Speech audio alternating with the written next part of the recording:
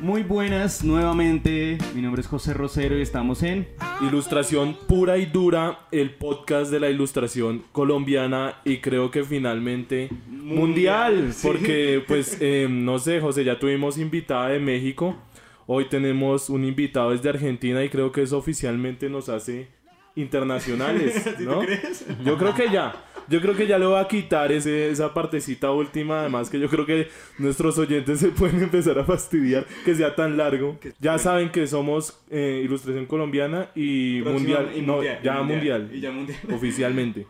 Bueno, la noche de hoy nos encontramos con un invitado muy especial que se llama Santiago Caruso, viene desde Argentina, nos visita unos días en Bogotá, presentó su libro Materia Oscura y también hizo una exposición aquí en Casa Tinta de esas imágenes de ese libro. Y la idea es que Santiago pues, nos vaya a hablar un poco más sobre su trabajo. Bienvenido, Santiago. Hola, muchas gracias. ¿Cómo están? Felices de tenerte acá en Colombia y en el podcast. De verdad es un honor, una alegría muy grande. Y para mí también. Yo tenía muchas ganas de hacer un podcast allá y venía escuchando el de ustedes.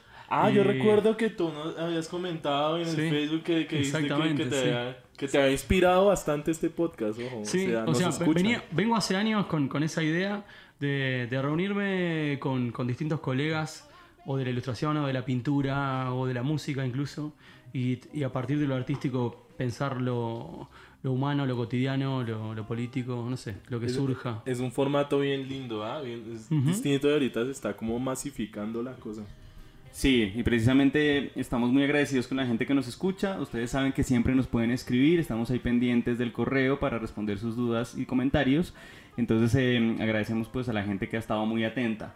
Una cosa muy importante que tú no sabes, Randy, tú y yo no nos conocíamos en esa época. Okay. Pero Santiago Caruso fue la persona o nuestro primer conejillo de Indias. Fue el primer invitado internacional que trajimos ever. El que vio nacer todo esto de Casa Tinta. Sí, prácticamente él estuvo en ese proceso y experimentamos con él. Sí. ¿Te acuerdas? Tengo secuelas. Hay cicatrices. Hay cicatrices y de hecho él se quedó en el que era el cuarto de empleados del apartamento donde estábamos y bueno, eso fue muy divertido. Y un poco para añadir, él fue el primer invitado y en el momento ya tenemos 96 invitados 10 años después. Entonces imagínate. Wow, eso es para brindar. Es para brindar, de hecho estamos brindando en este momento. Hoy no es whisky, hoy es vino. Hoy es vino y es vino del D1. Es que publicidad política no paga. Pues hombre, tenemos que comprar micrófonos, traer invitados, nos toca ahorrar al menos en el licor, ¿no? Nos toca. Bueno, entonces para empezar, Santiago, un poco quién eres, de dónde vienes, a qué te dedicas, qué te gusta. La hoja de vida. Ahí brevemente. Bueno, a ver, brevemente. Hice historieta cuando era adolescente, después me dediqué a la ilustración infantil en mis 19, 20. Y después fui dando como un volantazo hacia la ilustración editorial en la revista Caras y Caretas.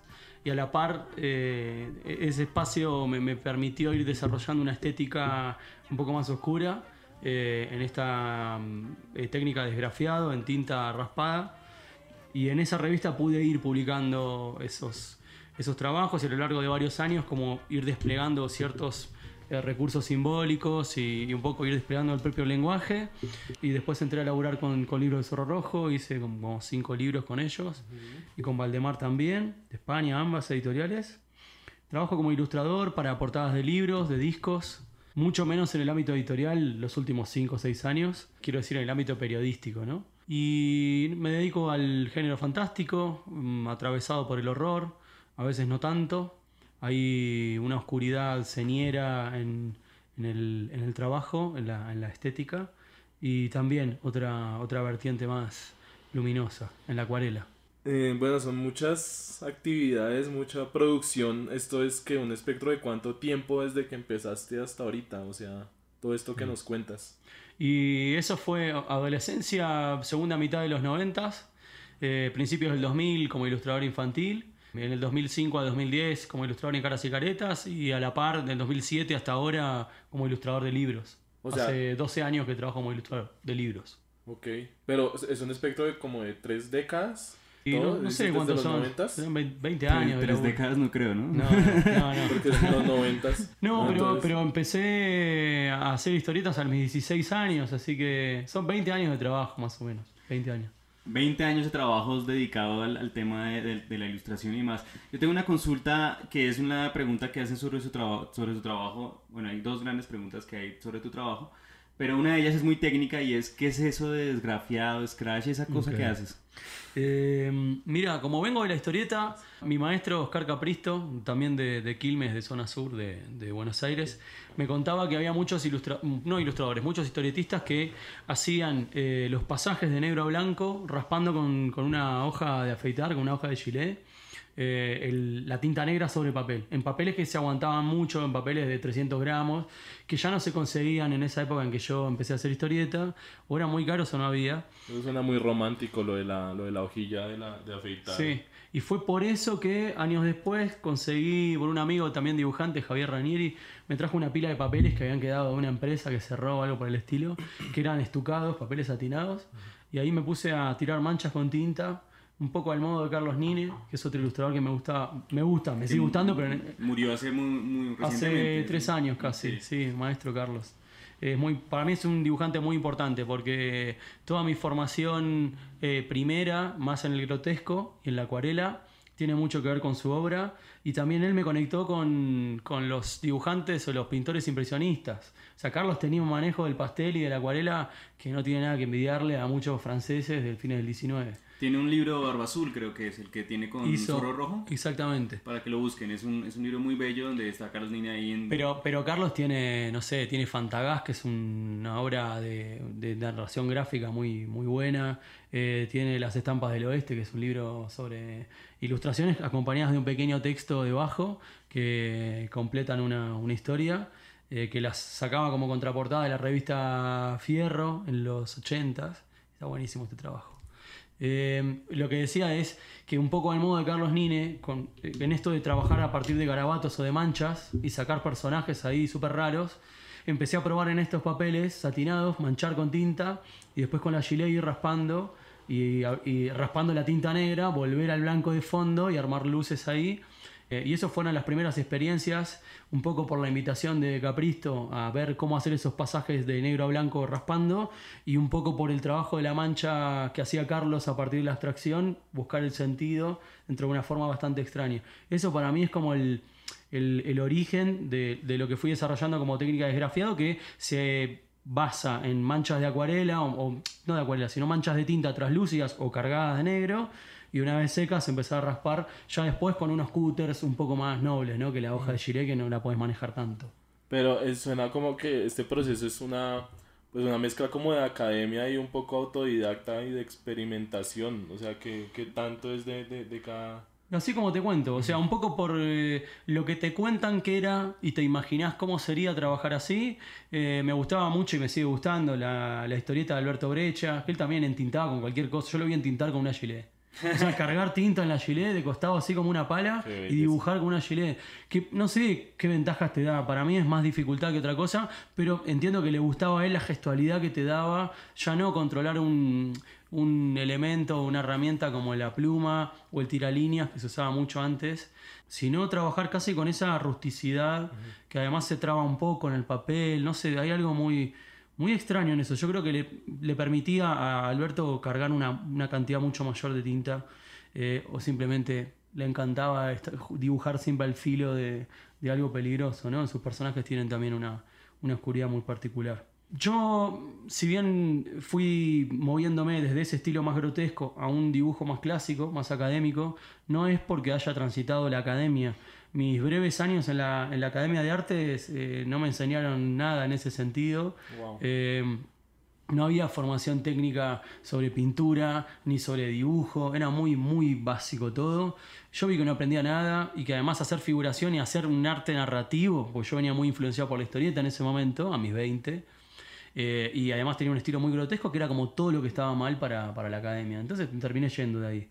Lo que aprendí en ese sentido fue por vocación de entrar en una discursividad más dramática para ilustrar el tipo de literatura que suelo leer y que me conmueve, que mucho tiene que ver con la segunda mitad o con el siglo XIX entero, y ahora estoy leyendo más cosas del siglo XX, y que me di cuenta que tenía que salir de ese grotesco tan caricaturesco para poder dar cuenta de esa profundidad dramática, y esa fue la búsqueda personal. O sea, es todo todo se desprende de una necesidad que aparece en el proceso y de ver cómo completarla, cómo satisfacerla, ¿no? Y empezar a ver cómo desdoblar la propia comprensión de la forma. Ayer en la charla que hubo de la presentación del libro, que ya hablaremos más adelante, Materia Oscura, en Casatinta volviste a nombrar lo de la caricatura como esa forma de expresión que puede hablar de lo grotesco, pero no lo lograba del todo, o no lo sentías así, o porque utilizas siempre ese referente de la caricatura como... Porque en mi caso tiene que ver con haber salido del formato o el estilo tan de Carlos Nine. Que me parece que está muy interesante para la expresividad plástica, pero que entorpece la narración o que entorpece el sentido metafórico y simbólico, porque siempre lo que llama primero la atención es la extrema distorsión. Claro. Ahora, el grotesco me parece súper importante si nos atenemos a una gráfica o forma de expresión más cercana a Goya, por ejemplo, donde sí lo dramático, y lo simbólico está, y hay grotesco, pero no es lo primordial, la forma del personaje, aunque enriquece la narrativa. Lo grotesco no se reduce a lo físico, a la exageración pues del gesto, sino es algo más íntimo, más invisible de algún modo. También tiene que ver con el objeto de la pintura, a qué personaje, a qué clase social pertenece, cuál es su comportamiento. Incluso también, más allá de la forma, podés tener un dibujo súper clásico y tratarlo de un modo grotesco en el uso de la pintura o en la tinta, ¿no? De hecho, de eso quería preguntarte porque podemos aquí nosotros un poco entender viendo las imágenes de Santiago cuando él lo habla, pero me gustaría tratar de simplificarlo, hacerlo un poco más sencillo de comprender en la forma en que estamos hablando. Entonces quiero poner un ejemplo tonto y quiero saber si es posible. Si tú tienes una silla neutra, ¿sí? De diseño típico, la silla ideal, no una silla isabelina ni una silla victoriana, no, una silla normal, ¿cómo transformas esa silla en algo grotesco? ¿Cuál sería el proceso? Yo creo que, sea, no sé, se me ocurre ahora como una especie de intervención sin querer entrar del todo en el arte contemporáneo. No me refiero a que agarres la silla y la intervengas como objeto, sino que digamos que tú la vas a copiar, vas a hacer una imagen de esa silla. Entonces, ¿cómo tú agarras una cosa neutral, que en este caso es una silla, y en una ilustración tuya la conviertes en algo grotesco? Y hay miles de formas, o sea, podrías darle una característica animal y empezar a reblandecer ciertas partes, a estirarlas, darle un carácter feroz. Otra cuestión podría ser desvencijarla de alguna manera y que tenga entonces las señales del paso del tiempo y del uso y casi que la fisonomía de quien la usó, mordida, ¿no? Sí. Pero igual yo sospecho que lo grotesco no viene a ser el fin en lo que produce, sino viene a ser como más una consecuencia en el proceso. O sea, no es como que tú, o sí o no sé, tú nos dirás, te propones ser oscuro y ser grotesco desde el principio, o fue algo que descubriste o que se fue dando con la narración. No, eso está en mí. O sea, a mí me interesa todo lo otro de lo normal o de lo reglado, ¿no? Entonces, por lo social o por lo histórico. Y el grotesco siempre tuvo... A ver, yo creo que en mi fisonomía también hay un grotesco. Me interesa mucho el humor y la sátira.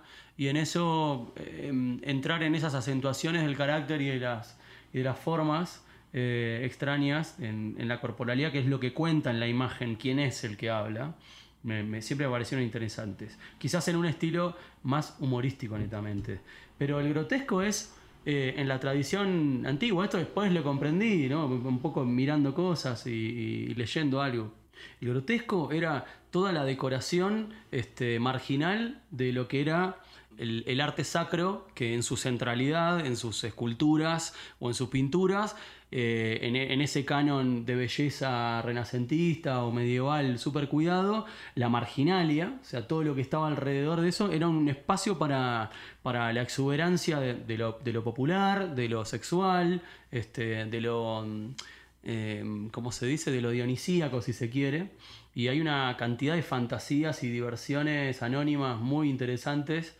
Yo creo que el que inaugura el poner lo grotesco en la centralidad del arte, o sea, corriéndolo desde la marginal de los bordes hacia la centralidad de la obra, es el Bosco el primero que hace eso, o uno de los primeros, ¿no? Bosco, gran influencia. Adelantado a su tiempo completamente. Porque ya medio lo explicaste, pero me gustaría que lo señalaras y lo puntualizaras más. Y es, bueno, si lo grotesco es un concepto tan amplio, ¿por qué en tu obra está enfocado al cuerpo? Uh-huh. Bueno, a ver, en Materia Oscura un poco está trabajado esa idea. Yo trabajo el cuerpo en su interioridad, a veces en las cuestiones del vacío como sensación y también como realidad evidente en la imagen para hablar de eso. Pero mi trabajo trata de recuperar una forma del cuerpo, una experiencia del cuerpo que está negada por el orden de lo normal, ¿no? De lo que ya el arte clásico reveló como lo bello, como lo bueno, como lo perfecto. Lo armónico. Exactamente. Entonces hay armonías, pero hay armonías en torsiones particulares o hay un cierto grotesco también. Y en realidad son experiencias de esa corporalidad que surge de la oscuridad, que surge de toda esta materia oscura que circunda al universo visible, como experiencias de lo condenado, de lo negado, de lo ensoñado, de lo reprimido, de lo inconsciente. Y entonces poder asumir, poder incorporar a este corpus de trabajo más grande, formas de vida, formas poéticas no hegemónicas, ¿no? Eso me recuerda mucho una frase que me gusta bastante de Francis Bacon, no el pintor, sino el filósofo, que decía que no hay belleza perfecta que no tenga algo de extrañeza en su proporción. Y creo que eso aplica perfectamente a eso que dices. O sea, es romper esa idea, ese arquetipo de que la belleza necesariamente es esta forma perfecta, esta imagen complaciente. Sí, de hecho creo que de muchas mujeres de las que me he enamorado hay una particularidad que inquieta en su forma, ¿no? Hay algo realmente distinto y nunca me ha interesado ese canon de escuela de modelos, ¿no? Sí. Todos estamos en ese. Sí, de hecho, esto es una queja en contra del canon impuesto de belleza que además que es un canon que sobre todo cae en lo femenino, ¿no? Y de alguna forma yo me he dado cuenta en la obra de Santiago que hay una especie de construcción de lo femenino, no sé si lo estoy diciendo bien, pero es como una disección del cuerpo femenino, de hecho. Y hay mucho, bueno, es quizás porque soy hombre, entonces, o soy varón, digamos, y hay un interés, digamos, si uno piensa en belleza, uno se conmueve en esa forma, ¿no? Y por eso hay muchas mujeres en la obra.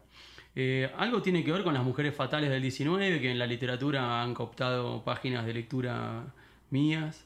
También tiene que ver con muchas fantasías, con lo espectral, no sé, es como que las mujeres van ahí tomando un poder desde la corporalidad real y desde la corporalidad fantasmática de lo ensoñado.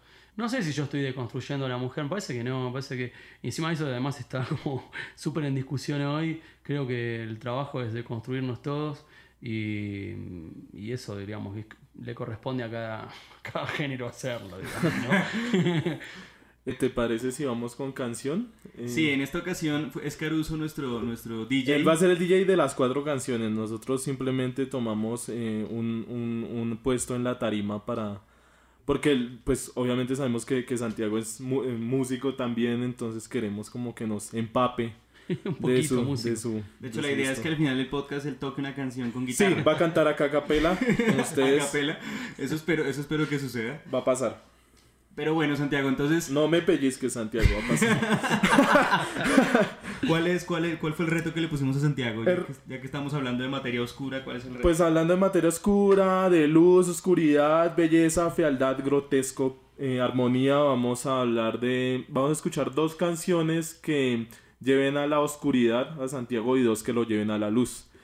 Entonces tú nos dirás cómo empiezas. ¿Cuál es la primera? O si primero dices la canción y luego de que suene nos dice hacia dónde lo lleva, no sé. Muy bien, perfecto. Bueno, pensé de Mussorgsky, de cuadros de una exposición o de una exhibición, la pieza que se llama Catacumbas. Listo, entonces sonará Catacumbas y ya volvemos.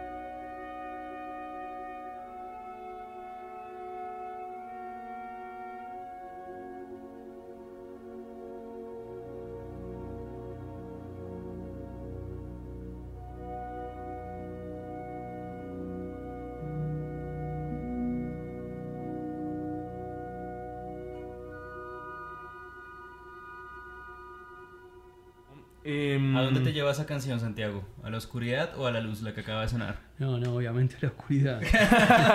No, y aparte también pensé en ese disco porque, bueno, en ese disco, ¿no? En esas piezas compositivas, que la última es la que está en fantasía, el corto del demonio que sale de la montaña. Porque es muy raro ese disco, es como compuesto a partir de ver una exposición de cuadros y hay como una pieza musical de camino entre cuadro y cuadro y después una composición sobre la pintura, ¿no? Está buenísimo. Buenísimo. Ahora ya entrando como en el grueso de la conversación acá con Santiago, nos gustaría empezar a hablar pues de su último trabajo que vino a presentar acá, Materia Oscura, que es un libro que compila como su obra. Y ya sé que seguramente te han preguntado 50,000 veces esto, pero no ha quedado grabado hasta ahora. No quedó en el podcast, entonces es como si no existiera. Materia Oscura nos hace pensar en ese término que se refiere como a esa masa invisible que le da orden al universo. No sé qué tanto tenga que ver con el nombre de tu libro, porque Materia Oscura, danos un poco de contexto en ese sentido. Sí, a ver, trabajé con esa idea como metáfora de esta experimentación y esta búsqueda, siempre sobre la mancha de tinta, sobre la nebulosa líquida de la tinta que se cristaliza y que uno sale ahí a indagar en esa abstracción, ya buscando con alguna premisa, porque uno trabaja como ilustrador y hay un encargo, hay un texto con el que uno está estableciendo un diálogo. Entonces ya vas condicionado por ese texto a buscar en la mancha qué cosa pueda empezar a surgir como figuración.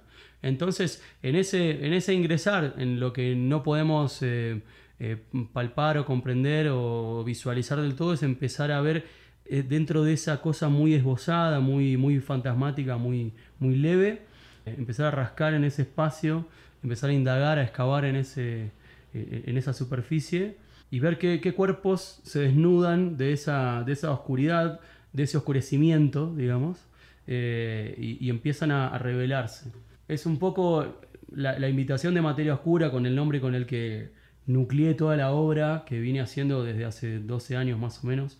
Es justamente una invitación a esa experiencia de la pesadilla muchas veces, a esa experiencia de lo inconsciente, que es sobre todo el espacio de lo poético, de la metáfora, como para construir una contrafuerza, un corpus vital por fuera del orden de la luz, del orden del mundo que ya está explicado, ¿no? O por la religión o por la ciencia. Yo tengo una duda respecto a esto, y es que este libro es un libro bastante grueso. ¿Cuántas páginas tiene más o menos? Casi 200. Casi 200 páginas, y bueno, ya vamos a hablar un poco de la parte de producción del libro, que me parece interesante señalar acá, pero lo que quería consultarte es una compilación de imágenes que tú has hecho para distintos objetivos, es decir, hay imágenes que fueron carátulas de revistas, seguramente, hay imágenes que hicieron parte de otros libros. Vi que hay imágenes de La Condesa Sangrienta, vi que hay imágenes de cositas que hiciste para Caras y Caretas.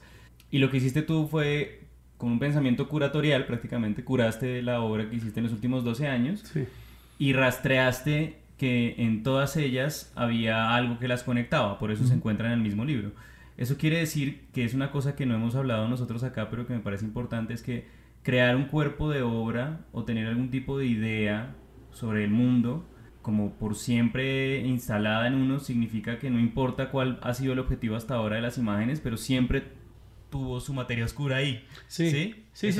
De hecho, el libro para mí es la constatación de que hay una perspectiva, que hay una posición política y estética. Una poética. Hay una poética, que eso se va desplegando con el tiempo, obviamente, ¿no? No es que el día uno tiene una discursividad compleja o robusta. Eso se va construyendo día a día en la experiencia humana, en la lectura, en el hacer, sobre todo en el hacer. Para mí, así como en la música, primero viene la práctica, la ejecución, el sentimiento puesto ahí con el instrumento precario que se va perfeccionando a lo largo de la historia y de los intercambios humanos. Después viene la teoría musical. Y en este caso es casi lo mismo, ¿no? Es como primero el hacer pensando, hacer tratando de comprender, tratando de expresar una reflexión sobre los temas que a uno le encargan o lo que fuera, y después constatar que sí hay líneas, que sí hay despliegues y desdoblamientos simbólicos que van apareciendo a lo largo de la producción después de muchos años, y poder ordenar todo eso. Por eso el libro no tiene un ordenamiento de catálogo anual y donde está especificado para dónde fueron hechas las imágenes, sino que la idea era presentar la obra, aún siendo uno ilustrador, como un libro de arte, con temas muy concretos, desde un lugar absolutamente personal y sensible. Hay una cosa muy mía, muy íntima en los escritos que he producido para acompañar las series, para presentar cada serie. Hasta la biografía está escrita en primera persona, como una cosa de tú a tú, ¿viste? Así como directa de uno con el que lee el libro, ¿no? Qué alivio escuchar eso de ti, especialmente cuando te refieres a esa idea de que no hay que tener esa poética, esa cosa clara desde el principio de la obra. Como uno de los mayores terrores, al menos que yo tengo como artista, es esa necesidad de propósito, de que todo tenga que estar encajado donde debe ser y todo el cuerpo de obra debe ser consistente y no se debe estar esa ruta trazada para ahí sí dar luz verde y empezar a producir. Me parece muy alentador, seguramente a muchos de la gente que nos escucha también, sentir eso de, oiga, por un momento despreocúpese y simplemente concéntrese en hacer. Sí, pero hay un equilibrio entre esas dos cosas, ¿eh? O sea, yo lo que digo es que el día 1 no tenía ni idea. Ahora tengo algunas ideas y de hecho, desde hace unos años, y de hecho eso es lo conflictivo a la hora de componer, porque te pone en cuestión cómo abordar ciertos temas que no dan lo mismo. Por ejemplo, hace poco, en estos días, en la pasada por México, resurgió la idea de hacer un libro sobre lo que pasa en México en lo cotidiano, desde los desastres naturales hasta los desastres políticos y sociales.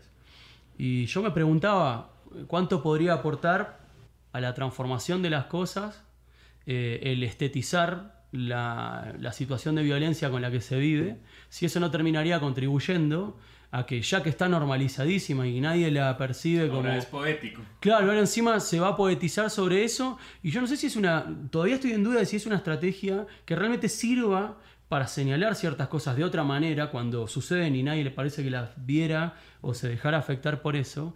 Y realmente cuando uno toma ciertas posiciones y va desarrollando una discursividad, tiene cada vez más responsabilidades con lo que está haciendo. De hecho, surge otra vez esta pregunta con este trabajo sobre México, porque el libro Materia Oscura surge de una experiencia en México sobre esta problemática y de ver que mi trabajo era tomado como una especie de divertimento morboso por mucha gente que sigue la obra, y para mí fue un signo totalmente de frustración. Por eso es que decidí a la vuelta de ese viaje organizar la obra, acompañarla de algunos textos y clarificar desde dónde uno está hablando, para que eso sea más evidente, siempre manteniendo una discursividad poética, o sea, no siendo un libro panfletario, ¿no? ¿A qué te refieres con ese divertimento? Lo que creo que tratas de decir es que las personas empezaron a gustar de tu obra precisamente porque había cuerpos desmembrados, porque había carne viva, porque había muerte. Que tampoco es lo que más aparece en mi obra, digamos. Yo no soy un artista que, por más que se dedica al oscuro y hay cuerpos partidos o lo que fuera, siempre esquivo el gore, ¿viste? Y igualmente el que viene de esa estética también asume esto como parte complementaria, y yo no me voy a hacer cargo de que alguien que guste de ese género también pueda conectar con mi obra y leerme de esa manera. El público te va a leer el que está del otro lado de la obra te va a leer de 1000 formas, pero a mí me interesó poder desmarcarme de esa posición, pues no me interesa contribuir a eso. De hecho, ya en los comienzos de mi trabajo como ilustrador de libros, cuando ilustré La Condesa Sangrienta, el primer planteo fue ese, como no dibujar sangre, no dibujar evidentemente los relatos de la tortura que eran muy explícitos en el texto de Pizarnik, pero poniéndolos en imagen me parece que iba contra toda la poética que se estaba desarrollando. Entonces había que constituir una estrategia distinta, simbólica, que igualmente es fuerte, pero ya desde ese momento. Entonces cuando pasan 10 años de eso y ves que te están leyendo gente en un gusto morboso por las pilas de cadáveres en la época de la peste negra, y eso en México sucede en cada esquina de los barrios, es como, pará, flaco, ¿por qué añorás una cosa? ¿Por qué idealizás una cosa como estetizada por todo el arte europeo cuando eso pasa en la esquina de tu casa y además es un espanto total? Entonces, nada, estoy un poco atravesado con lo que nos pasa en Latinoamérica, y me pregunto cuál es la mejor forma de tratarlo estéticamente, ¿no? No estamos exentos de lo que dice Santiago en Colombia, ¿no? Porque No, también claro. aquí han habido masacres Ujú. muy importantes y que han tenido precisamente ese fin que tú estás señalando. Entonces sí es una cosa muy latinoamericana al final lo que dices. Esa discusión sobre lo grotesco, sobre lo perturbador en la obra me parece interesante, teniendo en cuenta, bueno, los límites. Por ejemplo, volviendo a Bacon el pintor, que no sé si es una inspiración, un referente importante. No, para no lo ti. tengo tan presente a Bacon, me parece un tipo muy interesante, pero no lo he tenido cerca. Bueno, él hablaba en su obra que fuera la gente odiara o amara su obra, la consideraban muy violenta y siempre estaba esa conversación sobre el morbo, sobre lo grotesco, sobre lo impactante. Y él decía que no importaba, igual no iba a haber nunca una obra que se hiciera en la historia de la humanidad que pudiera cargar la violencia que la vida misma tiene que soportar. Y sin embargo decía que el ejercicio de la pintura se había convertido como en un juego para el artista, para entretenerse a sí mismo. Y decía que el artista tenía que ahondar en ese juego con el tiempo, los nuevos artistas ahondar y ahondar más en ese juego para ser de alguna manera buenos en su ejercicio y para atraer de manera más violenta al observador a la realidad nuevamente. Entonces te iba a preguntar respecto a eso, ¿en qué momento la imagen es demasiado para ti? ¿En qué momento dices, no, esto ya es demasiado mórbido para el observador? ¿O en qué momento sientes que la imagen simplemente palidece respecto a lo que tú estás observando todos los días en la vida, en el mundo, en esta miseria que pues... Nos encontramos. Sí, digamos como a mí lo que más me preocupa por ahí en Sudamérica es un poco distinto, quizás el tema de la violencia y las masacres y de las desapariciones de personas es algo que en la Argentina sucedió a nivel masivo en la década del 70 y ahora no sucede a nivel masivo. Sí, lo que hay es como una especie de... A ver, creo que el neoliberalismo ha desarrollado estrategias más económicas para que la gente muera y para que la gente no tenga oportunidades, ¿no? Que son más bien en medidas económicas que hacen que cada uno se ocupe de su propia muerte o de su propia supervivencia como sea.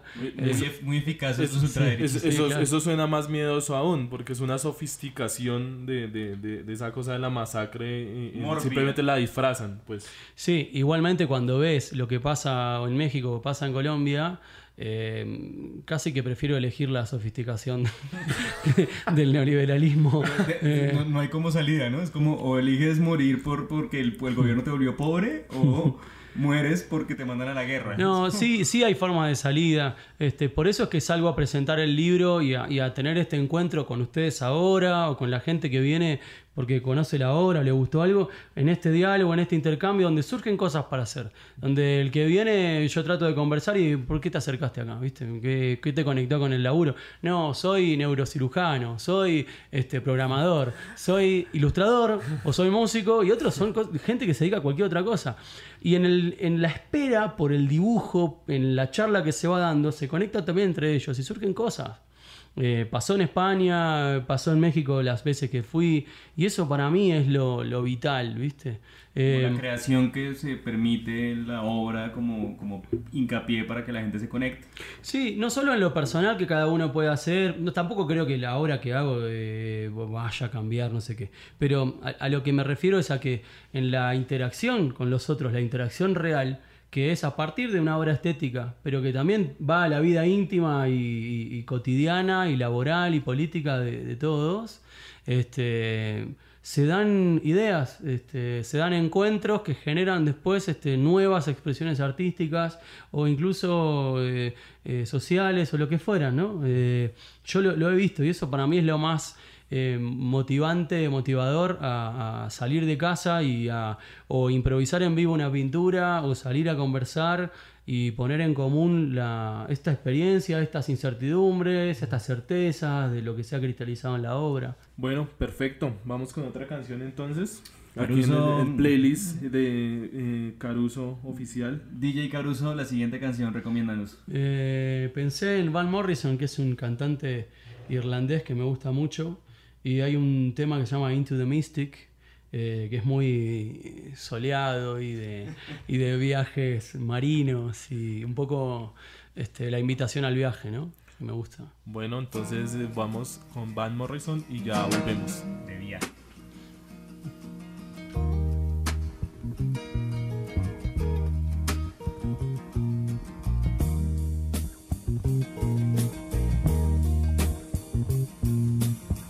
We were born before the wind, also younger than the sun. Yeah, the bonnie boat was one as we sail into the mystic.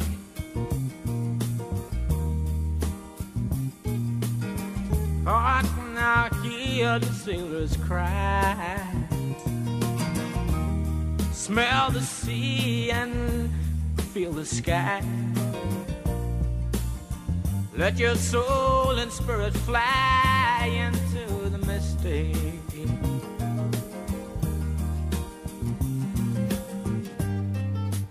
And where that foghorn blows,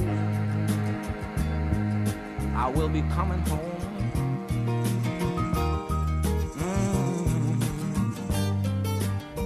Yeah, when the foghorn blows, I wanna hear it. I don't have to fear it, and I wanna rock your gypsy soul, just like way back in the days of old. And magnificently we will fold into the mystic.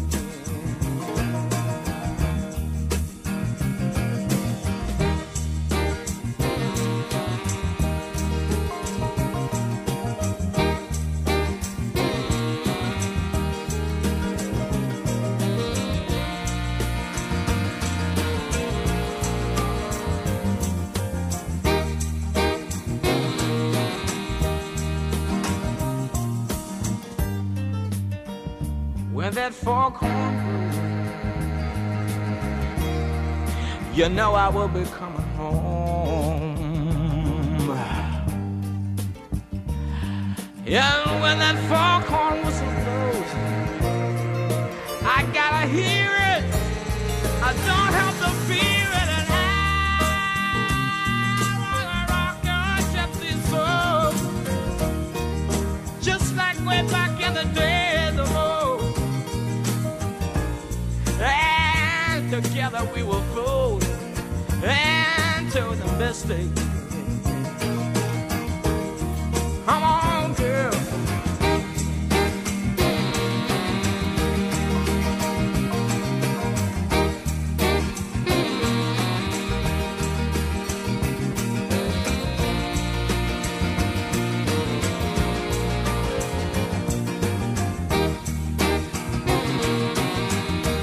Too late to stop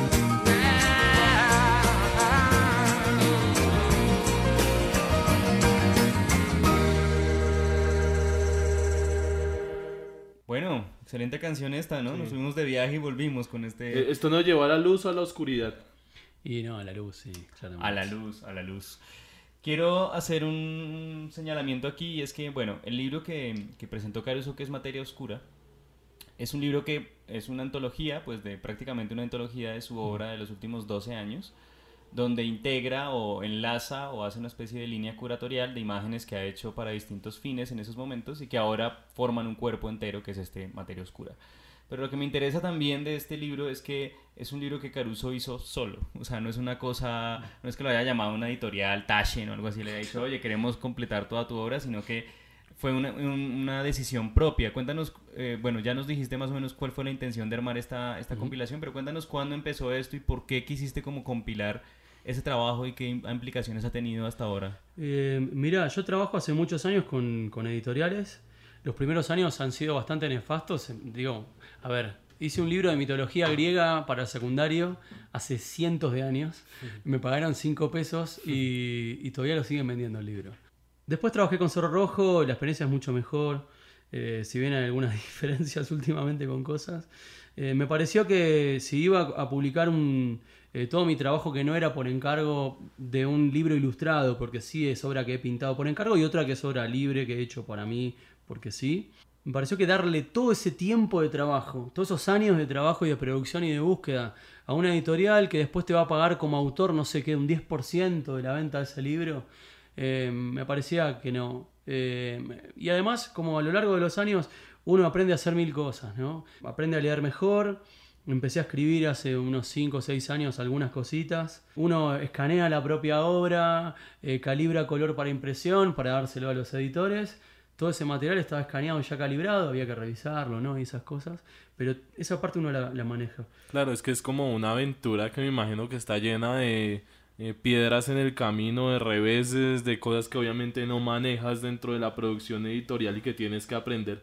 Pero pues la ventaja y la gran ganancia es que es a tu medida completamente, ¿sí? Sí, igual esto fue un poco desmedido. O sea, es un libro que quizás con menos páginas era más fácil, por ejemplo, de mandar por correo. Es un libro que se pasa del kilo. Eso ya entrando en cuestiones técnicas, Sí, ¿no? sí. Pero que hacen a las condicionalidades de todo cuerpo que existe, ¿no? Entonces, quizás si hubiera habido un editor y me hubiera advertido sobre esta cuestión, hubiera sido quizás más barato el envío por correo. Sí. Es un detalle tonto, pero bueno, es importante igual también. Ahí tengo una pregunta y es como... Yo pienso pues que uno no sería el mejor editor de uno mismo. Y no, es un claro ejemplo. Y sí, pero mi pregunta aquí es como, bueno, tú viste la obra, no sé, digamos que fueron 500 imágenes las que revisaste. ¿Cómo te desprendiste, cómo las empezaste a ver como un extraño, las imágenes, para poder decidir cuál va y cuál no? Yo había hecho un ordenamiento de la obra, una selección y un orden para cuando rediseñé la página web. O sea, ves que uno se va metiendo en un montón de cosas, ¿no? Ver cómo editar WordPress, cómo tener un servidor propio y la página mantenerla vos mismo. Ahí fui ordenando el trabajo por colores, por temas y armé como series. Y eso es lo que tomé de base para empezar a construir el libro después. Eso lo hice por el 2014 más o menos. Ah, ok. Hay imágenes, tanto Randy y tú y yo lo sabemos, hay imágenes que uno hace, bueno, que fueron, no sé, para una revista, lo que no importa, pero que tienen un contexto. Por ejemplo, imágenes que hiciste, no sé, cuando estaban haciendo tu hijo.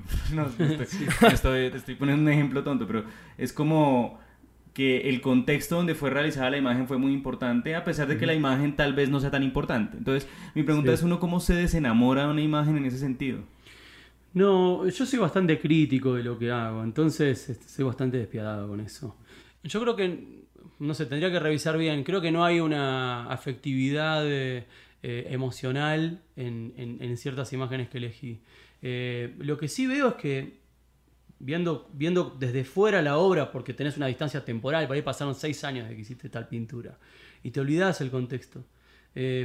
Pero cuando te preguntás, habiendo pasado por ciertas situaciones personales, y te preguntás cuál fue el tema del encargo, y ves que todos los símbolos que usaste para resolver ese encargo eran cuestiones que te estaban pasando. Yo eso lo vi en todo el ordenamiento de la obra de Materia Oscura, y estuvo bueno. Para mí fue un motivo de alegría, porque fue como, che, estoy trabajando por encargo, pero lo que me pasa siempre está en la no digo que sea siempre así, pero no deja de aparecer lo personal. Aunque esté trabajado en un lenguaje simbólico universal y que la imagen pueda hablar con cualquiera. Eso es algo que me alegra y que creo que es lo que ha hecho que este libro pueda no ser un catálogo. Porque claro, si no tendría que sea haber... libro. Claro, que sea un libro de arte y que pueda tener una vitalidad y una experiencia, la imagen en sí, fuera del texto para el que fue pensada. Lo otro que quería decir es que hoy tenemos un montón de herramientas técnicas a nuestra disposición. Estamos grabando el podcast acá en Casa Tinta con unos micrófonos increíbles, pero con una computadora... Es un estudios. Claro, con una computadora que podemos tener algunos. No sé, la mía no es así, la mía es horrible. Pero a lo que me refiero es a que si tenemos la capacidad de aprender cómo funcionan nuevos dispositivos, uno puede desplegar y tener un control y un mejor... desarrollo y resultado de un producto estético complejo y completo y rico. Yo había diseñado algunas portadas de libro para editoriales. Cuando me llaman para hacer las portadas me decían, ¿y vos podés hacer también la apuesta gráfica? Bueno, sí, y a lo largo de años de ir desarrollando un mínimo criterio estético puedo hacer cosas no tan complejas. No tengo un manejo genial de Illustrator, pero algunas cosas sé hacer. Entonces también pude diseñar el libro. Después está la cuestión de entender cómo funcionan los 4 canales de tinta con lo que se imprimen todos los libros en el sistema offset, y estar en el pie de máquina con los impresores, con unos dinosaurios gigantes de metal y de 6 rollos ahí. Exactamente, viste, 4 planchas de metal que estampan a una presión enorme, regular las presiones con ellos, ver si había alguna cosa que no estaba saliendo en registro e imprimir. Eso es lo muy difícil del proceso de este libro, en la concreción del cuerpo del libro, o sea, de la tinta sobre el papel, que es que uno imprime un pliego que tiene 16 páginas de pura imagen. En un libro ilustrado vos tenés páginas de texto y páginas con color. Acá casi todo era color. Y que en un pliego con 16 páginas y vos podés solamente operar a nivel vertical, o sea, una página y la de abajo. Sí, claro. Tenés que ir balanceando colores, o sea, estos 4 colores o la presión o lo que fuera, para que registre en la diversificación grande de las paletas, solamente con esos 4, y que funcione. Eso unas perillitas además, es como... Sí. Es muy impresionante. No, un momento en que dijiste qué carajos me metí, o sea... Sí, pero ya una vez que Es entraste demasiado. en esa... Y lo peor es que no termina cuando terminás de hacer el libro, cuando lo imprimís. Después tenés que salir a venderlo. Entonces, claro, yo hace 2 años que hice este libro, ya. Y en realidad no son 12, porque es la obra entre el 2002, 2001, hasta el 2017. Son 15 años o poco más. Sí, no, realmente no termina el trabajo, pero también genera un montón de experiencias riquísimas. El salir a comunicarlo, a entregarlo, ¿no? Pero espera, quiero volver un poquito atrás, y es, tú usaste tus imágenes para hacer el libro, escribiste algunos textos como para enlazar algunas imágenes o cuerpos de imágenes, diagramaste, diseñaste, imprimiste y vendiste, y sirve los tintos también pues para completar. Es decir que hiciste absolutamente todo el proceso de creación del libro desde el principio hasta donde estamos ahora, que es la distribución. Y la inversión fue tuya también. Sí, también la inversión fue mía. Sí, otra gente en épocas de crisis se compra un auto y digamos que mantiene su capital en bienes invertido. Sí. Igual yo creo que hice bien las cosas, porque pude imprimir antes de un momento de devaluación peor, que hubiera hecho imposible totalmente hacer un libro como este, en tapa dura, con esta cantidad de páginas, con ese papel.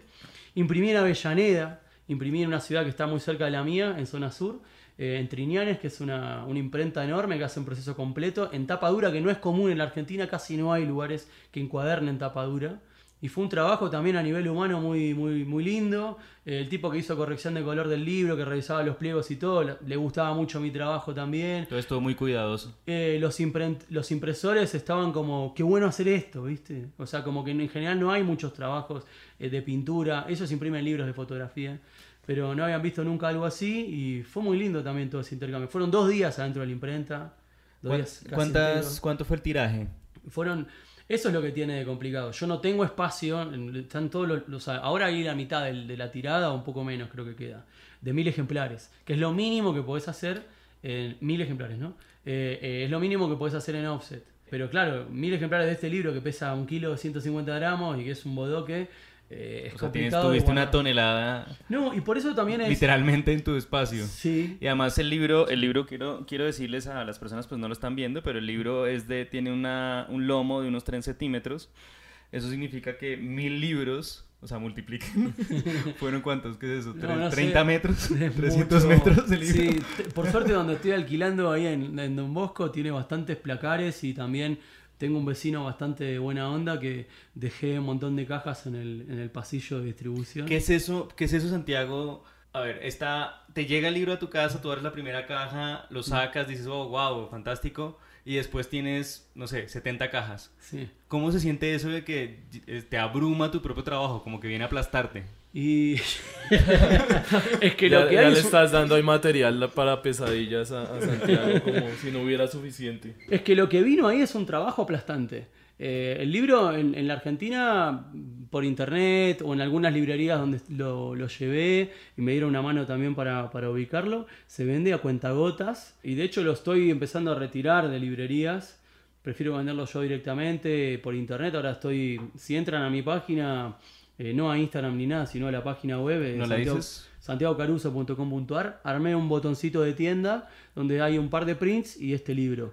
Y ahora hay un sistema de cobros que acá se usa mucho en Colombia, que es PayU, que también es algo que... PayU lo usamos en Casatinta para los talleres de ilustración. Es un muy sistema sencillo. que le permite a la gente en cualquier lugar del mundo pagar con su tarjeta de débito o crédito, o ir a un pago fácil, o no sé cómo se llaman las casas de pago de acá. Es bastante interesante para medidas autogestivas, también es interesante decir eso. Oye, hablando de que has retirado el libro de algunas de librerías y demás, también cómo ha sido ese proceso como legal de contratos y eso, ¿te ha llevado alguna sorpresa o algún sinsabor? No, es que casi que no hay contratos, es un lío. Yo hablé con un distribuidor que hace la distribución de Zorro Rojo en Buenos Aires, un flaco bien, digamos, muy interesado también por mi trabajo, y me dijo, che, mira, yo lo puedo meter dentro del reparto de las cosas de Zorro, pero después ir a cobrar a cada librería y hay que ver qué hacen con ese libro. Yo prefiero que esté en 2 o 3 lugares que yo conozco a la gente. Y, por ejemplo, en Alamut, no sé, en librerías que están en Palermo, Buenos Aires, no en Palermo acá en Colombia, en Bogotá. Estamos en Palermo en este momento. Palermo, Bogotá. Y igual ahora creo que voy a manejarme por las mías, porque quiero sacar más títulos. No de este calibre, no porque este es un trabajo de un montón de años, pero sino ilustrar algunos libros raros, incluso textos religiosos reversionados, así desde la imagen, textos políticos como El Príncipe de Maquiavelo, el libro de Job. Bueno, hay algunas ideas ahí que tengo dando vueltas. ¿Y es una editorial tuya que se llama Aguijón de la Noche? Aguijón de la Noche es el nombre que le puse, digamos, de fantasía, y ahora va a ser el nombre de la editorial, que es el nombre del ciclo de pinturas que yo hago en Buenos Aires, con músicos, amigos, y con Julia Torres, que es una poeta que es la que recita los textos, y hacemos ahí una interacción de música, palabra y imagen improvisada. Y El Aguijón de la Noche es el título que le puse a ese ciclo de lectura, también como un poco esta metáfora de lo lunar, de la luna creciente o lo que fuera, que es como ese aguijón nocturno que nos impulsa o a soñar despiertos o a crear imágenes o a encontrarnos, ¿no?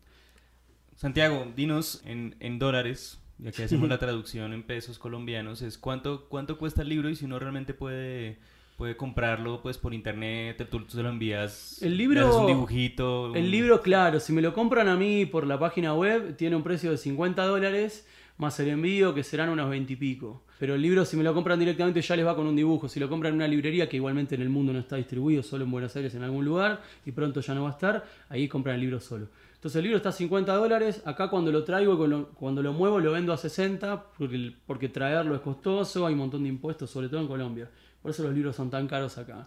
Los mandé por DHL, que se supone que ya llegan y ya está. En México fue así, y no, cuando pasan por aduana en Colombia te agregan un montón de dinero. Sí, un montón más. Esos son aproximadamente 200.000 pesos para que lo tengan las personas. Como 200.000 pesos para que... Como el dólar está ahorita. Como el dólar está ahorita y nuestro fantástico gobierno no hace nada al respecto, entonces no sé qué va a pasar más adelante, pero en el momento de grabación del podcast, alrededor de 200.000 pesos. Antes de continuar con esta última tanda... Canción. La siguiente canción que le propusimos a Santiago que nos diera recomendaciones de música. DJ Caruso. Mira, vamos a ir a una cosa... Vamos a ir a algo más lumínico y después... vamos a hacer al revés. Vamos a escuchar 60 Feet Tall de Dead Weather, una banda así... ¿cómo se dice? Alternativa de Jack White. Bueno, ya volvemos.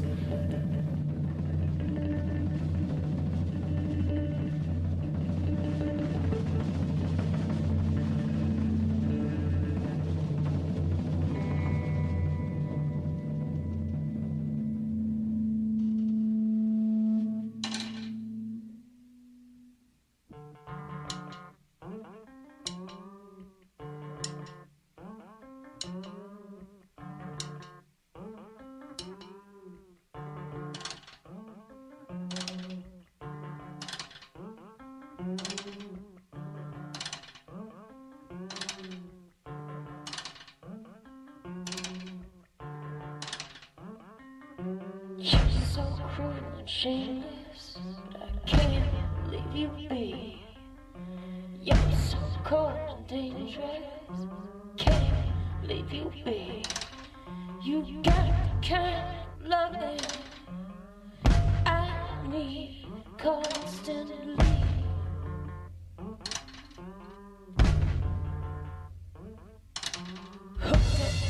my motor all day long.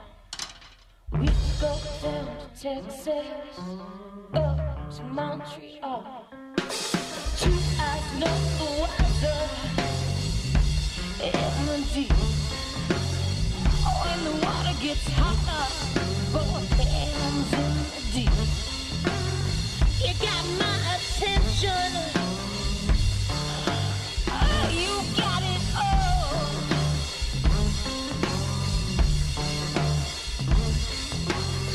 I can take trouble, 'cause I'm 60 feet tall.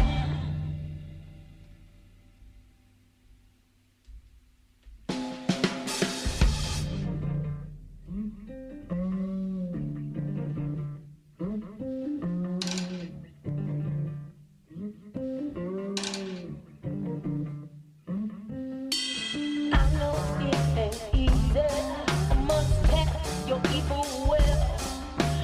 Boy, he come roaring like a bat out of hell. You drive me so reckless. You'll kill us all.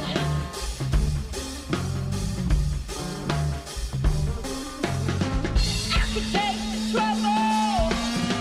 I take you all.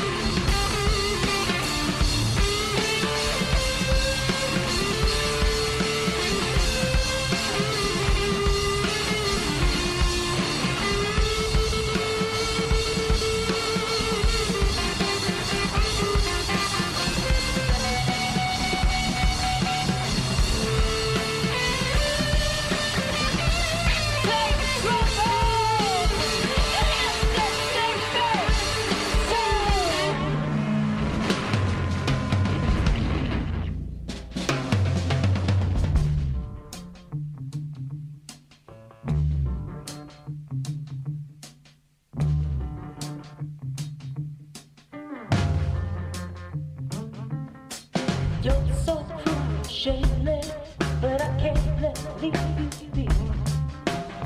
So cold and dangerous, but I can't leave you be.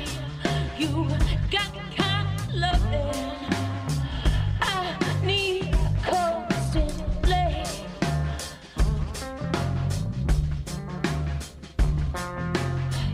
I can take the trouble, 'cause I'm 60 feet tall.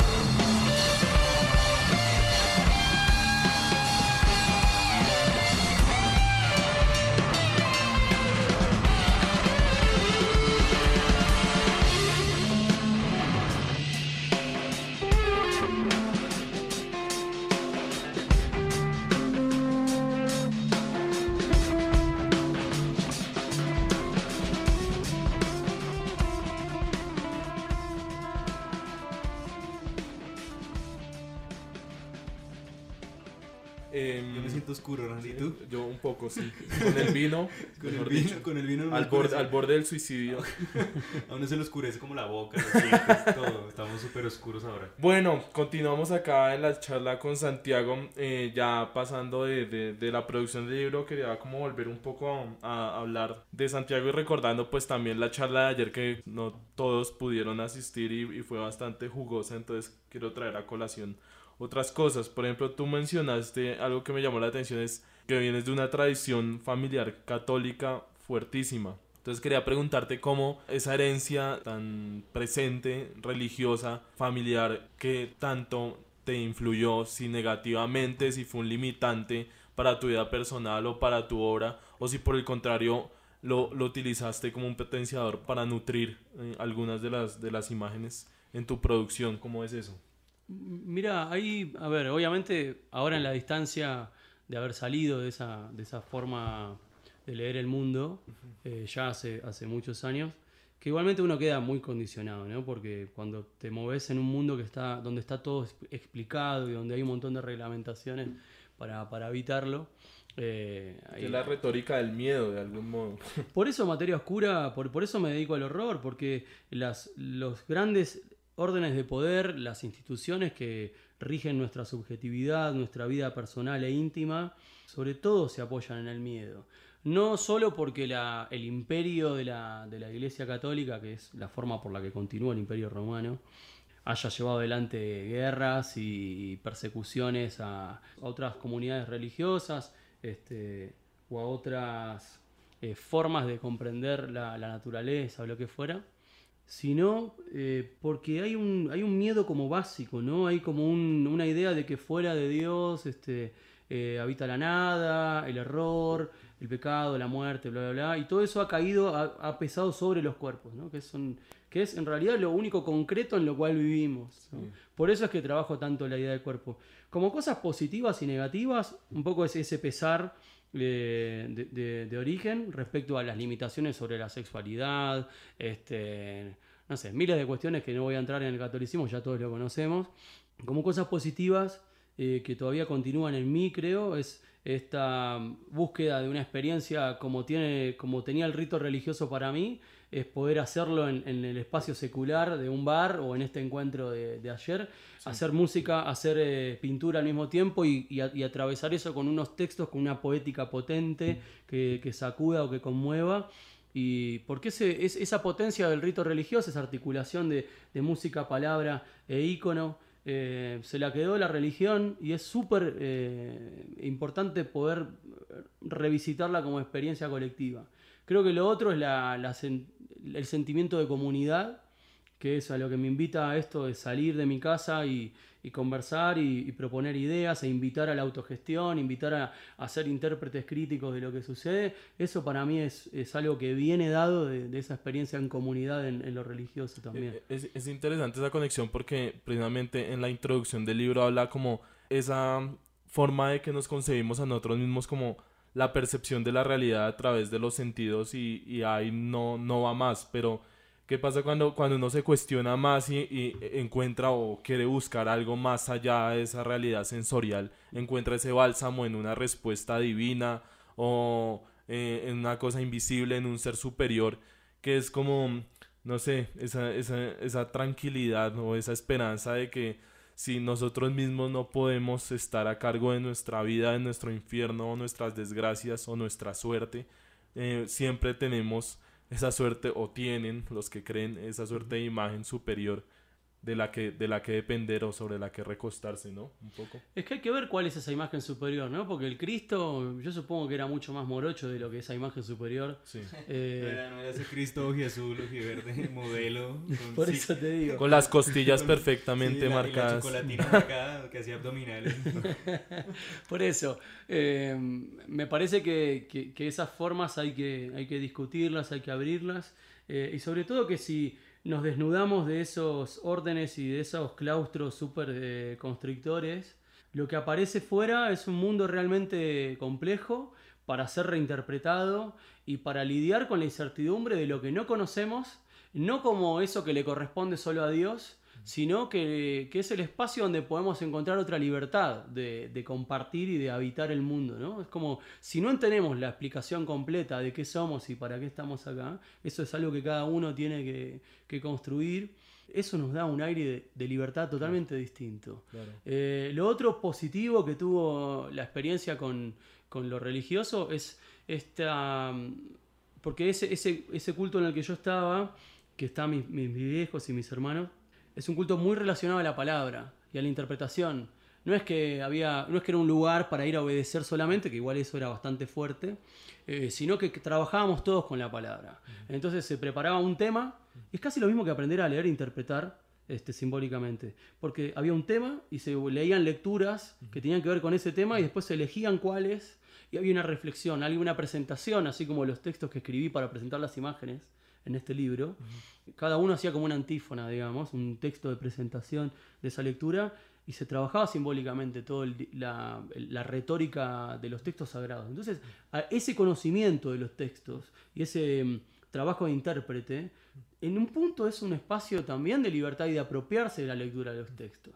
Después, una vez que uno puede desembarazarse de esa institución y de esa práctica tan restrictiva, uno también puede desplegar otras capacidades de lecturas, otras, ¿cómo se les llama? Bueno, no soy tan técnico. Y bueno, y ya como para ir cerrando, se siente un poco que esta recuperación de tu trabajo es una forma como de formatearse, como de dar un respiro y decir, bueno, esto es lo que he hecho hasta ahora y es una introspección, una reflexión sobre lo que llevas en estos años de obra. Después de esto, ¿qué viene?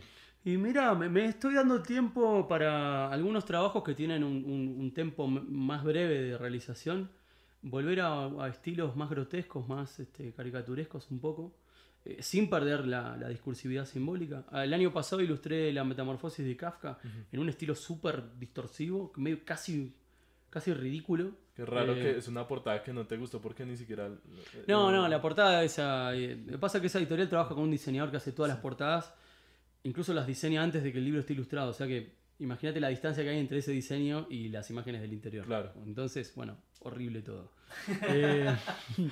Pero para El Príncipe de Maquiavelo, que es otro libro que salió con esta editorial, que es Alma Ediciones, una editorial española, me puse a trabajar con microfibras, con micropunta, no sé cómo le dicen acá, rotuladores. Rapidógrafo. Bueno, ¿ves? Siempre hay una palabra nueva para esos marcadores de punta fina. Y yo tenía como un temor a eso de la época de la historieta, porque, no sé, el pasado a tinta lo hacía con pincel y como que me resultaban súper duras esas herramientas. Y trabajé muchísimos años el bolígrafo para hacer tinta como una cosa intermedia entre el lápiz y el pasado a tinta de línea plena, ¿no? De tinta negra.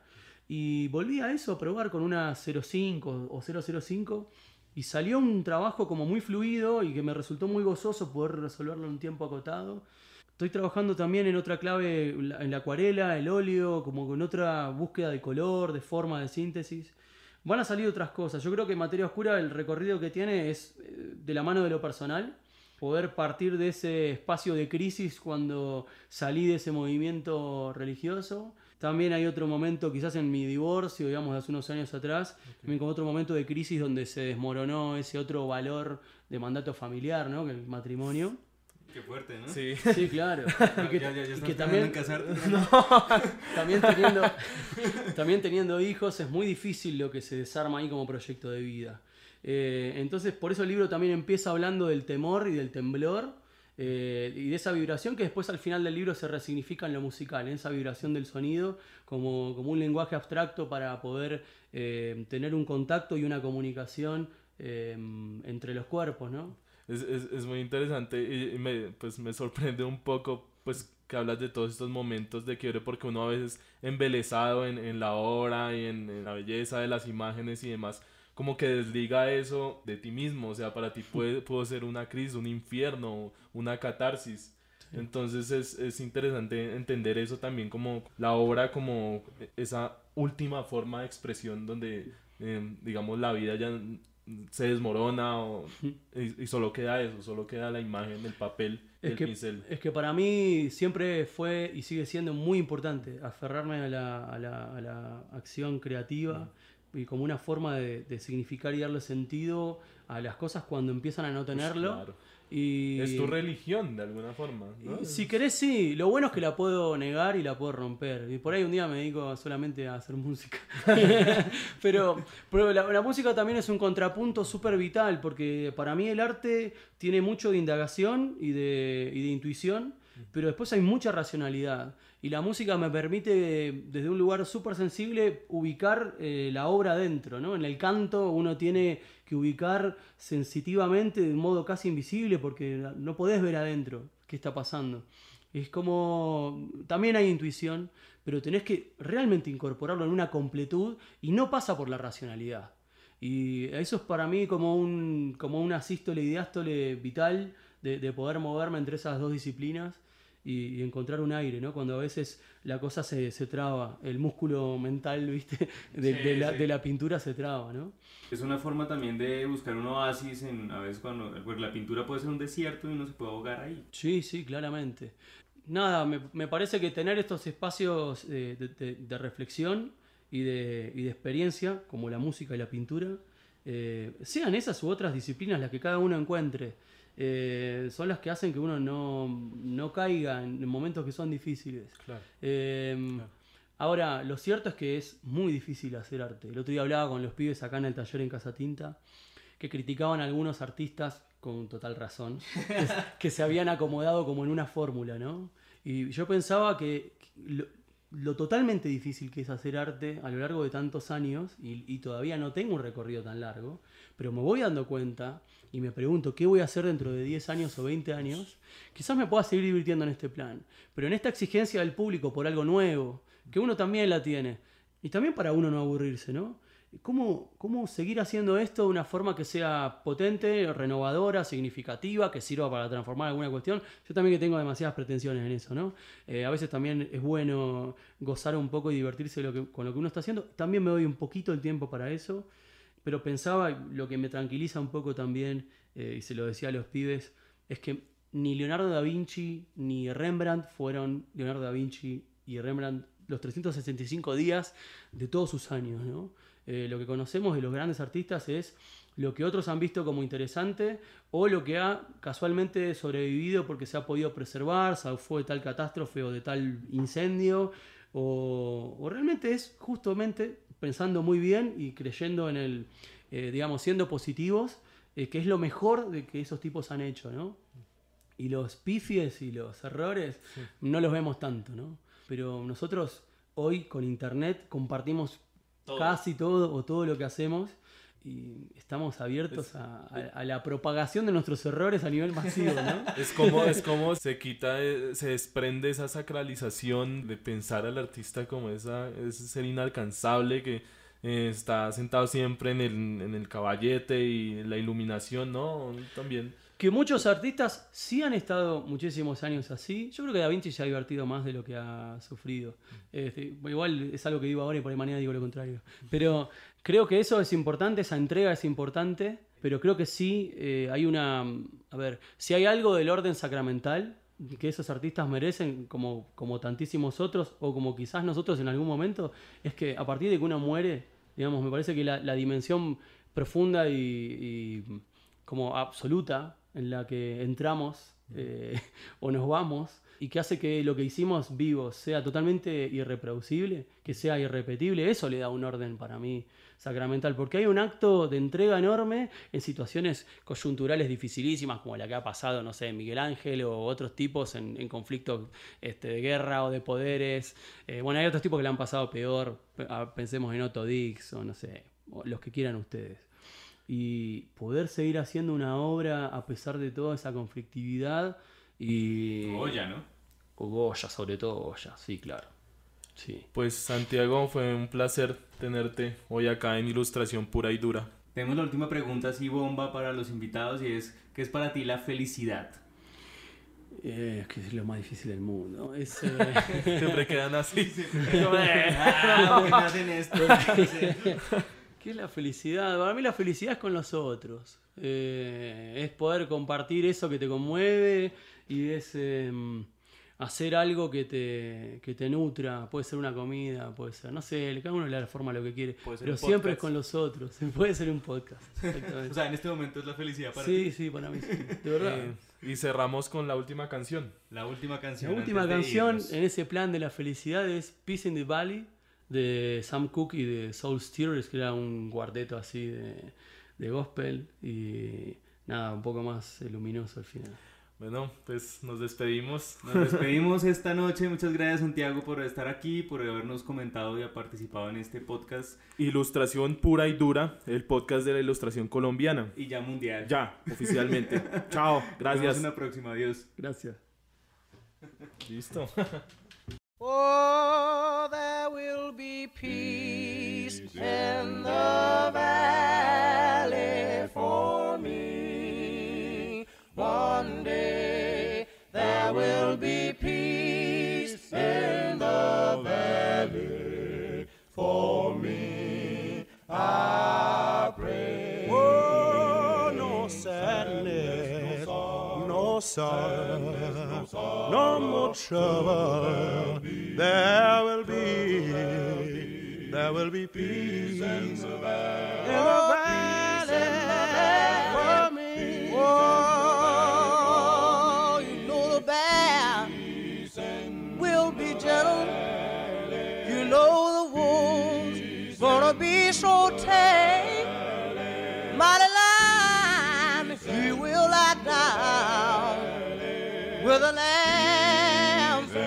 Oh yes, I know the host from the wild will be led by a little child, and I'll be changed from this creature that well, there will be peace, child, in the valley for me. One day, there will be peace, child, in the valley for me. I pray, no sadness, no sorrow, no trouble. There will never be. There will be peace in the valley for me. There will be peace, child, in the valley for me. One day, there will be peace, child, in the valley for me. Lord, one day, no sadness, no sorrow, no trouble. There will never be. Yes, there will be peace in the valley.